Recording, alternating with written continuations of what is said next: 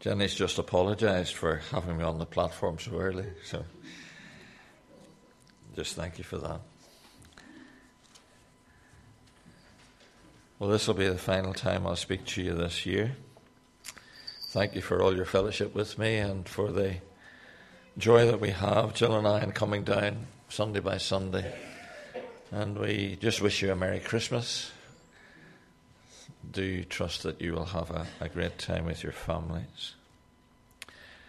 Our concluding reading is from Colossians 4, and we're going to read from verse 7. We read a couple of these verses last week.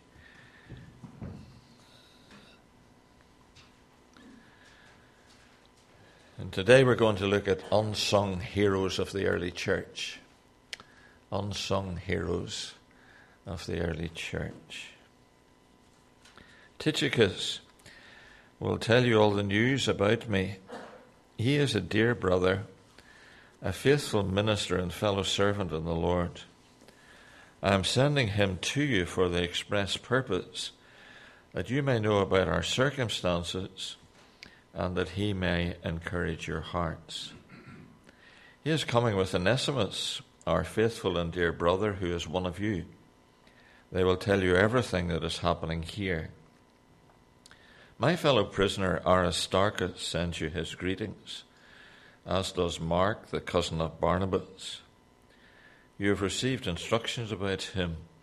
If he comes to you, welcome him. Jesus, who is called Justus, also sends greetings. These are the only Jews among my fellow workers for the kingdom of God, and they have proved a comfort to me. Epaphras, who is one of you and a servant of Christ Jesus, sends greetings. He is always wrestling in prayer for you, that you may stand firm in all the will of God, mature and fully assured. I vouch for him that he is working hard for you and for those at Laodicea and Hierapolis. Our dear friend Luke, the doctor, and Demas send greetings. Give my greetings to the brothers at Laodicea and to Nympha and the church in her house. After this letter has been read to you, see that it is also read in the church of the Laodiceans, and that you in turn read the letter from Laodicea. Tell Archippus, see to it that you complete the work you have received in the Lord. I, Paul, write this greeting in my own hand. Remember my chains. Grace be with you. We look to the Lord for his blessing on his word. I want to begin this morning, and perhaps you could bring the text up again, Hazel, if that's possible.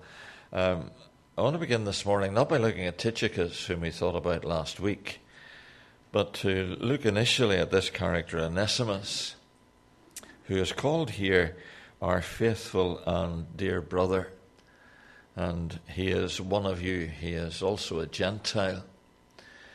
Now, accompanying the book to the letter at Colossae, this particular letter, was the little book of Philemon. And Paul addressed a personal letter to Philemon, which is concerned primarily about Onesimus. Onesimus, his name means profitable, but he was a runaway slave.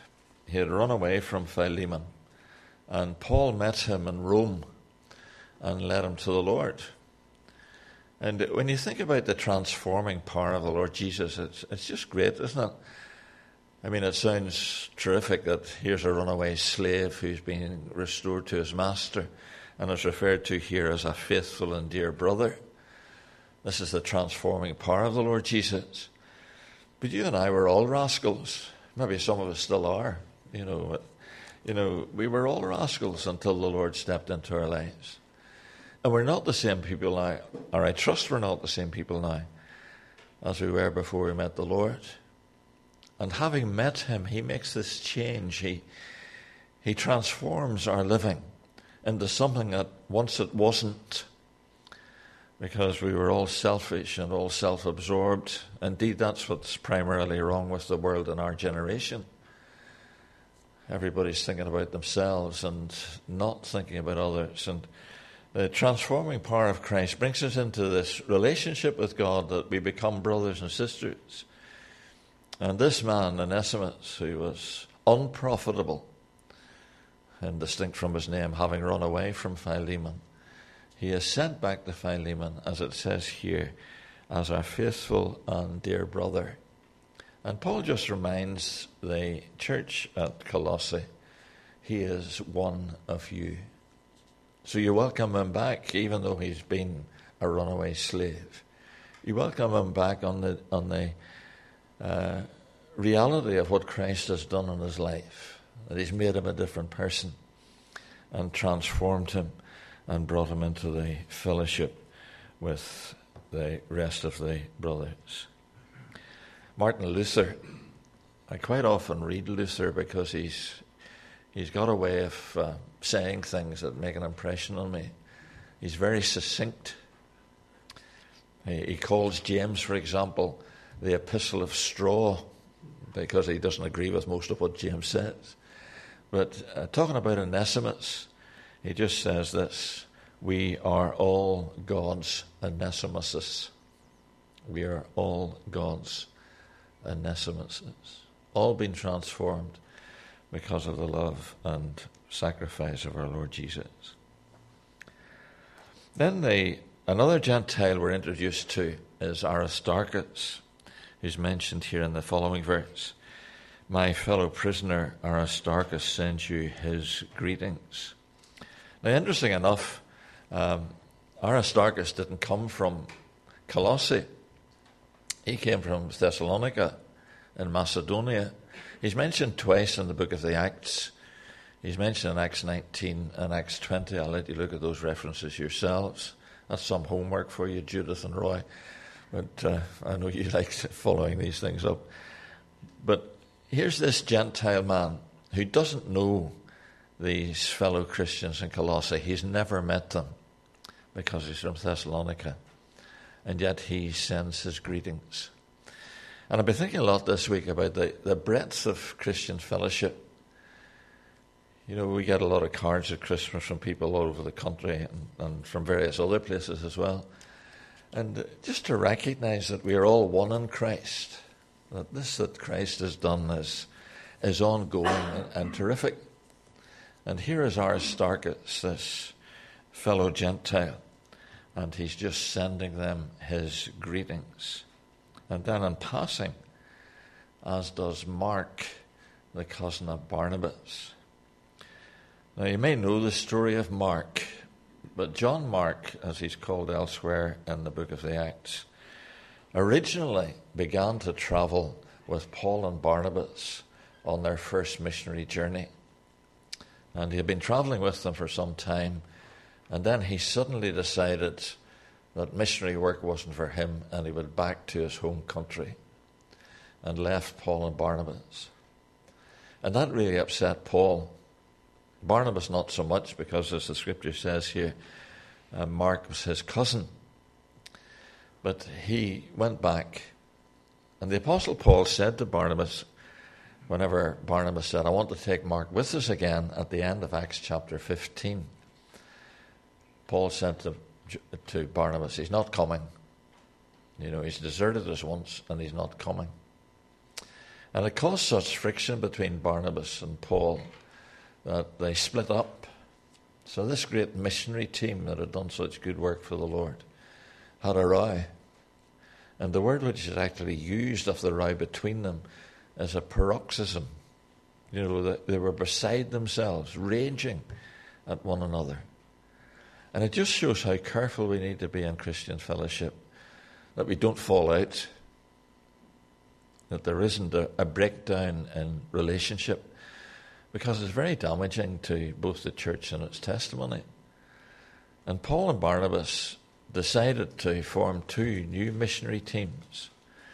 And such is the grace of God that Barnabas went with John Mark, and he went to Cyprus and began to preach throughout Cyprus, where Paul and he had originally visited.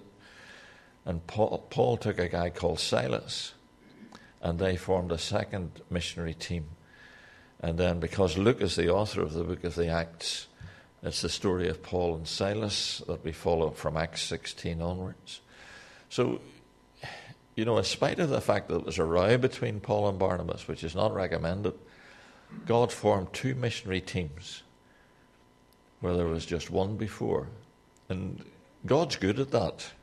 It's just as well that he patches things up and does things differently from us. And he takes Barnabas and John Mark to Cyprus. Now, just to follow up on that, Mark's Gospel, the Gospel of Mark, which was probably one of the earliest of Christian literature, probably penned between AD 40 and AD 50. John Mark is responsible for Mark's Gospel.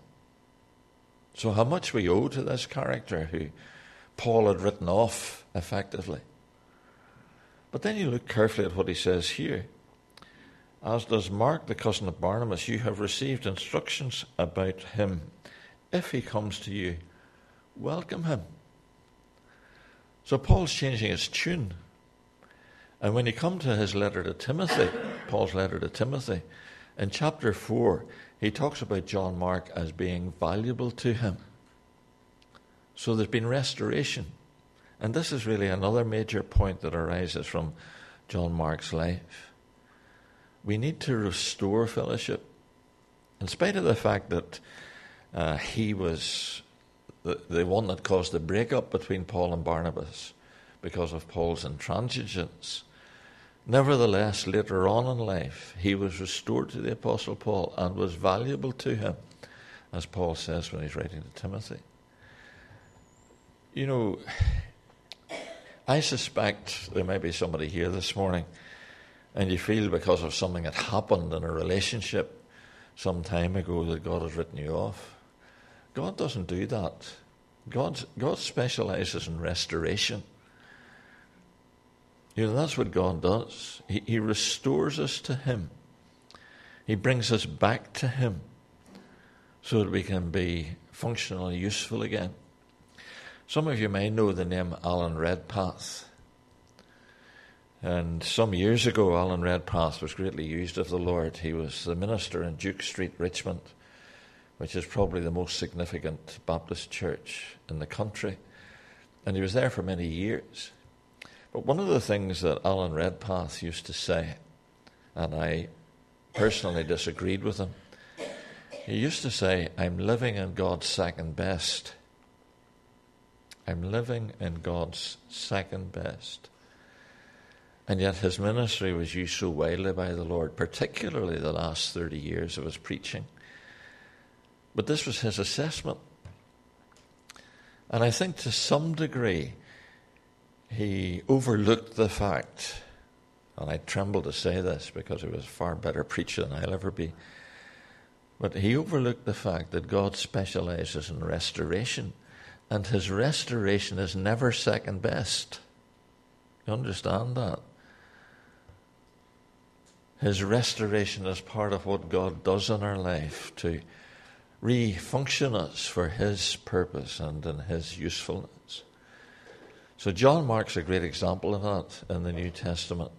And if you just trace his history, and I've really enjoyed this past week, just looking through these various characters. If you trace his history, just remember when you read Mark's Gospel that you're reading the work of a man who, when he was a young man, actively deserted Paul and Barnabas and went back to his roots. God restored him and used him for wider purposes than you can think of. Then you have this character, Jesus, who is called Justus. This is the only time he's mentioned in the New Testament. Jesus called Justus. What do you think the word justice means? Yeah. He was a just man. And it's good to have that label, isn't it? He's obviously a Jew, Jesus, but called Justus. And there was something about him, something in his character, which demonstrated that he was just in his dealings. I want to tell you a story about a man I knew once called John Reed. John Reed was based in Crediton and ran a seed-selling business to various farmers and so on, right through Devon and North Somerset and various other places. I stayed with Mr. John, as he was called. I stayed with him a number of times in his home. And John Reed was always recognised as being absolutely straight. I took his funeral, and I met numerous farmers at his funeral, and I couldn't tell you how many of them said he was absolutely straight. What he said he would do, he did. And I suppose the name Just or Justice could have been applied to John Reed. He was quite austere, quite a difficult man to get close to and get to know. But as I say, I stayed in his home a few times and got to know him quite well. And his austerity, or apparent austerity, was very much the front that he presented to people. You know, this was the sort of man he was. But I was so struck with that. And it's years and years ago I took his funeral. But to be known as someone who was absolutely straight, shouldn't that be each of us as Christians? You know, straight in our dealings with folk. No sort of side to us. No sort of smarminess. But recognising our responsibility to one another to be straight and to share that in such a way that it makes a difference. So it's only here in the New Testament that he's mentioned. There's also something else here. You'll notice that the following phrase, "These are the only Jews among my fellow workers for the kingdom of God, and they have proved a comfort to me." I overlooked that in my first reading of the passage. But it's right at the core of what the Apostle Paul is saying here. They have proved a comfort to me. I looked up the word. Now, sometimes this happens when you're reading the scripture and, you know, you just think, I wonder what that's really about. And the word which is translated comfort here is used in medicine. And it just means a soothing. So it was a medication which was applied to the body and it had a soothing influence. And it's a remarkable word for the Apostle Paul to use. It's the only time he uses this word in the New Testament. And you know how much of the New Testament he wrote. And yet this is the only time he uses this phrase. They have proved a comfort to me, a soothing, an encouragement. The only Jews I have with me. I think we forget sometimes that in the early church, the original 3,000 who came to faith in Christ were almost exclusively Jewish. So those who came to faith in Acts chapter 2 were almost exclusively Jewish. They were there at the Passover. They were at the Passover feast at the time whenever Peter was preaching, and they were there because they were Jews. But they were converted when they came to Christ.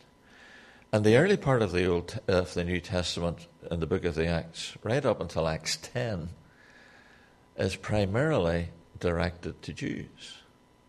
So Peter's preaching, he was preaching in the temple, and it was almost exclusively to Jews. So I want you to think about this for a minute, because it's hugely important. So you have maybe, in the early time, the book of the Acts covers about 30 years. So when you're reading Acts and you read through to chapter 28, you've covered 30 years of church history. And in those first 30 years, until the persecution which arose under Saul of Tarsus, who later became Paul the Apostle, until that persecution arose, almost all Christians were Jews. And then Paul was led of the Lord to begin preaching to you and me, to Gentiles. And you will see immediately that there was an amazing possibility of the church to be split. Of those who were Jews and were converts and became Christians, to say, well, we're more significant, we're more important than you guys who are Gentiles. You're come-afters, you're sort of late arrivals. You're not really of such significance.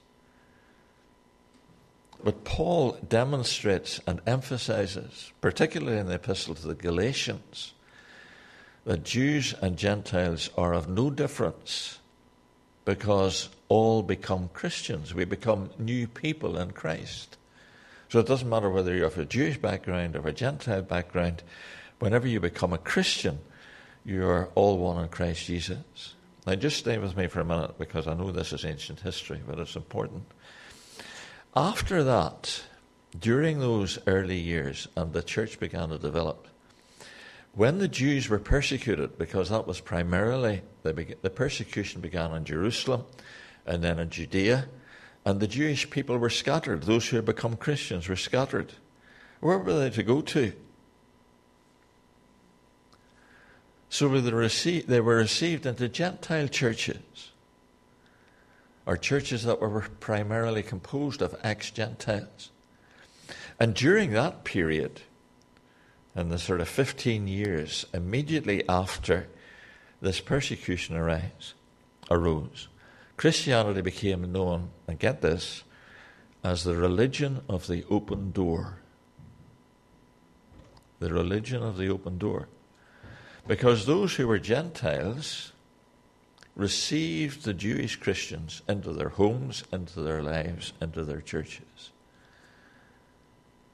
And it was remarkable, again, how God used that persecution which arose under Saul of Tarsus, the Apostle Paul, to bring together in real terms those who were Jews, those who were Christians within the same churches. Because as the Jews fled the persecutions, they were received into these Gentile homes and Gentile churches. The religion of the open door. I was very interested in church history when I was doing my degree years and years and years ago. I'm now church history, but way back then, it was so fascinating to me just to see how God used these various things which you would think were tragedies. God used them to establish the church and to develop the church. And it's still the same today. Our brothers and sisters who are suffering in the Middle East and elsewhere, and have had desperate times, lost their families, lost their homes, lost their businesses, and so on. Still happening, even as I speak to you, particularly in Pakistan and various other countries similar to that. The whole function of the movement of Christians is that they come together in Christ. Whatever's happening in their larger experience, because they know the Lord Jesus, they are brought into relationship with other Christians that they haven't previously known.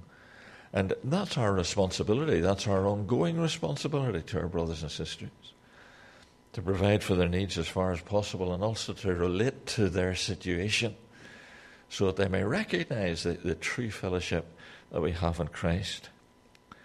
The third time I went to Romania, I went to Bucharest and to various Baptist churches in that particular city.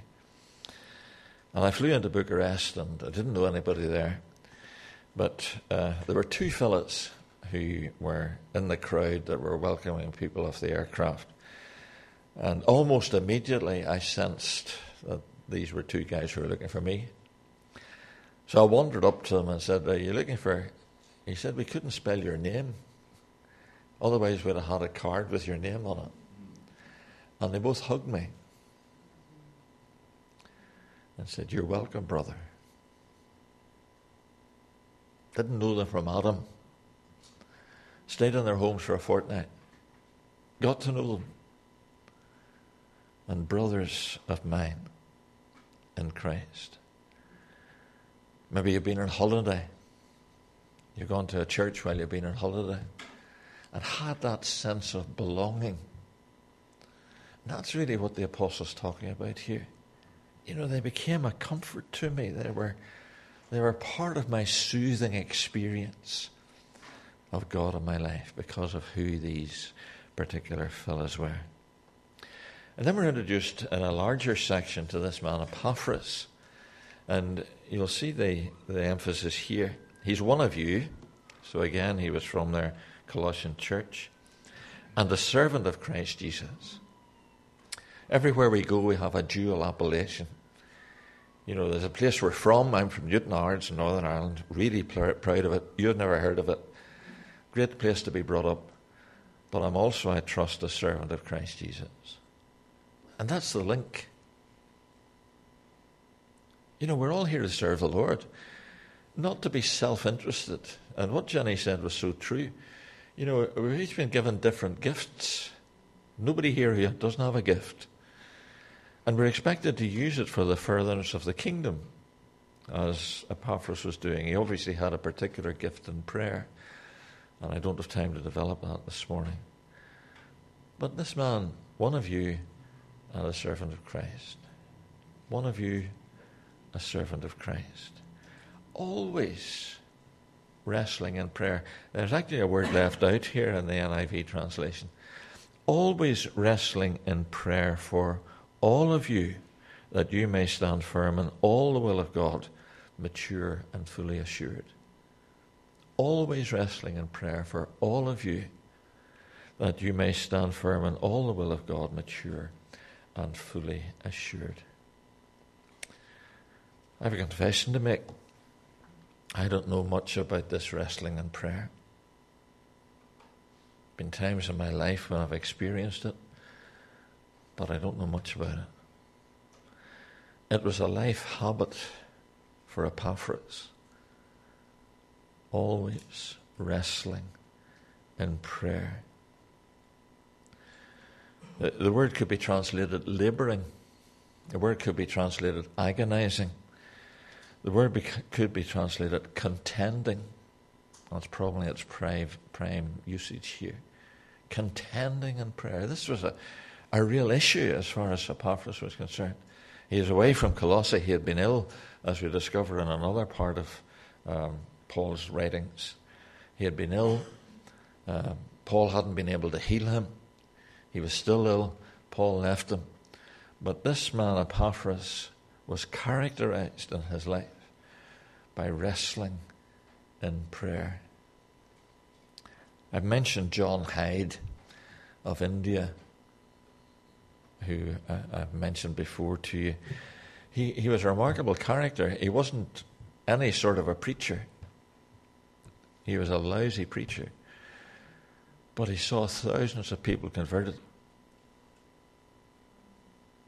Wrestling in prayer.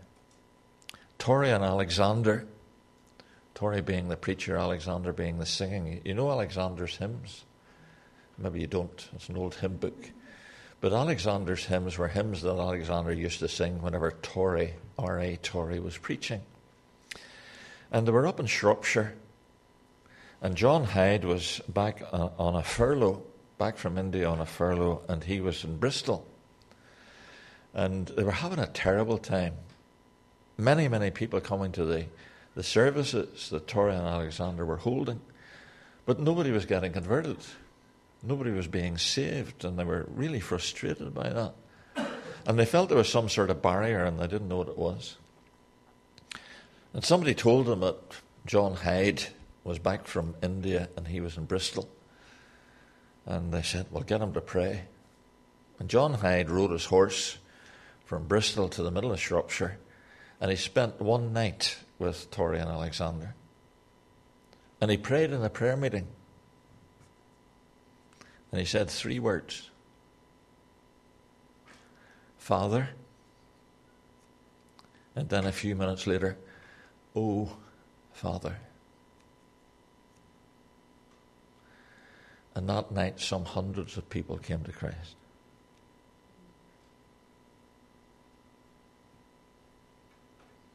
You know, we pay lip service to prayer and what it means. But most of my time when I'm praying, I'm just presenting the Lord with a series of requests. Wrestling in prayer. Why was he doing that? That you might stand firm in all the will of God, mature and fully assured. I vouch for him that he is working hard for you. And it's linked back to this phrase, wrestling in prayer. He's working hard for you. Great to have something like that in our church fellowship. Here's the man with the smallest private practice in the Roman world. The smallest private practice in the Roman world. Our dear friend Luke, the doctor. We have no idea how much we owe to Luke. How much the New Testament wouldn't have been written if Luke hadn't ministered his doctoring to the Apostle Paul.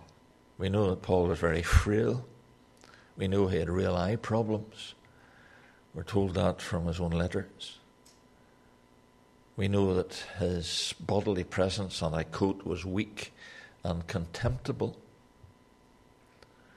But Luke took him on as a private patient and ministered to him.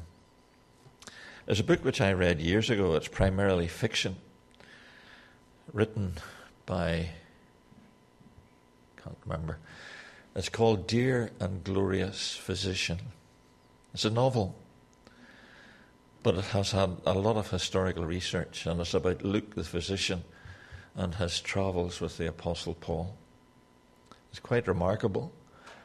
And if you get a chance and you come across it anywhere, just have a read of it. You'll enjoy it as a story apart from anything else. But one of the things, Taylor Caldwell is the author. Taylor, Taylor, Taylor Caldwell.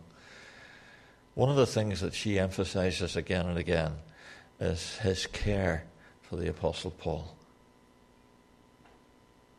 Just his care, the way he looked after him, the way he ministered to him, the various fevers that the apostle had, and so forth and so on, which she discovered in her research. Our dear friend Luke, the doctor. And Demas. Demas has a bad reputation in Scripture because he deserted the apostle and went to Thessalonica at the time whenever Paul's imprisonment was getting critical. And he writes to Timothy and says, Demas has forsaken me. What a word. Demas has forsaken me and gone to Thessalonica. Because he loved this present age. It was almost as though these fellows that were accompanying Paul in his imprisonment were worried about losing their lives under the same axe or sword that Nero applied to the neck of the Apostle Paul. And in his latter days, the epistles to Timothy were written probably in the last 5 weeks of Paul's life. And Demas during that time deserted him and went to Thessalonica. Not a pleasant word to have written about. Our dear friend Luke and Demas send greetings. And just as I close, this lady, Nympha. Do you know any? Have you ever met anybody called Nympha? You know, there's a lot of biblical names are prominent, Rachel, Rebecca, so forth and so on. I've never met anybody called Nympha. And when I get to heaven, I'm going to ask about her. You know, because I just really want to know what the church was like that met in her house. There's a lot of emphasis in the New Testament on house churches. The reason for that being was by and large, there were no buildings that were set apart for church services. So there weren't any what we call churches around the place. The countryside wasn't dotted with churches. There were no Anglican churches. You know, that started building in 1066 and thereafter. So you met where you could. And there was a church, an ecclesia, which met at Nympha's house. Can you think of any better use for your house than to have a church meeting in it? We talk about house groups. Good things. Because they're in the community. And they themselves bear witness. I was talking to a lady the other day when I was walking down into Wellington, and she said, I'm just going to my house group. And I hadn't enough sense to ask her where it was. But she was, talking about her faith and the fact that she loves the Lord, lives just across the road. But I suppose, in a sense, if we have a Christian home, then it is a small bit of the church in the house. Who knows what influence that might have? Some of you dear folk are the only Christian in your household. And it's a hard slog. But who knows what influence you're having? The church that met in her house, Nympha. And then the final character who's mentioned here is Archippus. I often wonder if he was called Archie. I suspect he probably was. He's mentioned again in the letter to Philemon. And the way he's mentioned in the letter to Philemon makes me think he was probably Philemon's son. Now, you may take odds with that, that's fine. But I think that's probably who he was. So here's another Gentile. And Paul gives a personal message to him here. See to it that you complete the work you have received in the Lord. What does that tell you about Archippus? He was a bit indolent. He was less than committed. Sometimes he was inclined to go through the motions. I mean, this is quite a strong rebuke here. See to it, Somebody said that to me, I'd sort of sit up and take notice. Must have been a bit of embarrassment because this letter would have been read publicly in the church at Colossae. See to it, well, what's coming next? Tell Archippus, see to it that you complete the work you have received in the Lord. And I close with this morning. Any work that we do within our church fellowship should be something we're conscious of receiving as from the Lord. Not something that we took the notion of doing, but something that we do because we're aware the Lord wants me to do this, My father started a children's meeting when I was in my church at home. And he said to me when I was about 14, he said, you need to get involved in this. He didn't ask me. He told me, you need to get involved in this. And I said, I can't be bothered. He said, that's the thing that really worries me. So I thought about it for a day or two. It was on a Thursday night. And I'd rather play snooker on a Thursday night. And I said to him about a month later, I said, I think I better get involved in the children's meeting. 150 screaming kids, most of the time. But the amount I learnt just by being involved for those 3.5 years.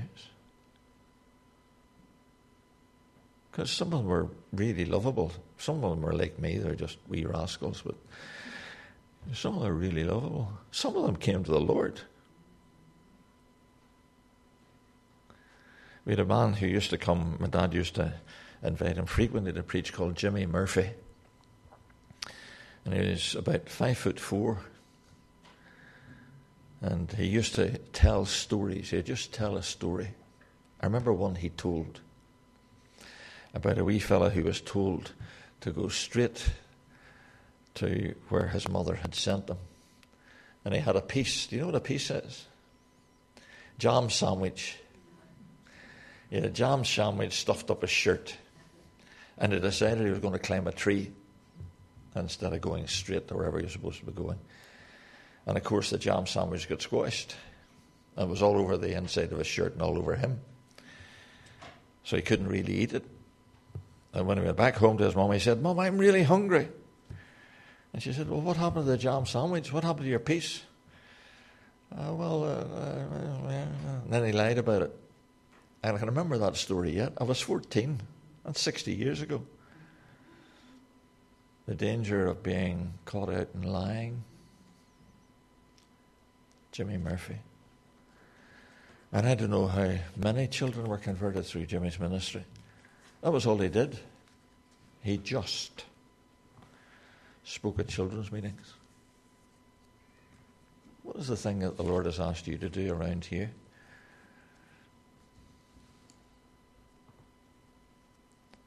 The thing you're conscious of the Lord asking you to do? Let's pray together, shall we? Father, we just praise you for these brothers and sisters that are mentioned in this little passage at the end of Colossians. And we thank you for the simple lessons that are so evident in their lives. And we pray that we may be men and women who do what you want us to do. We don't make excuses, but who just commit to the various tasks that you have set before us and that are really self-evident, that they're part of our responsibility.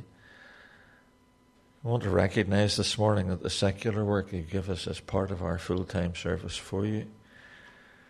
We want to have an awareness that you give us particular skills in the wider world that are to be used for you. And we ask you to help us to do that this week and in the days ahead.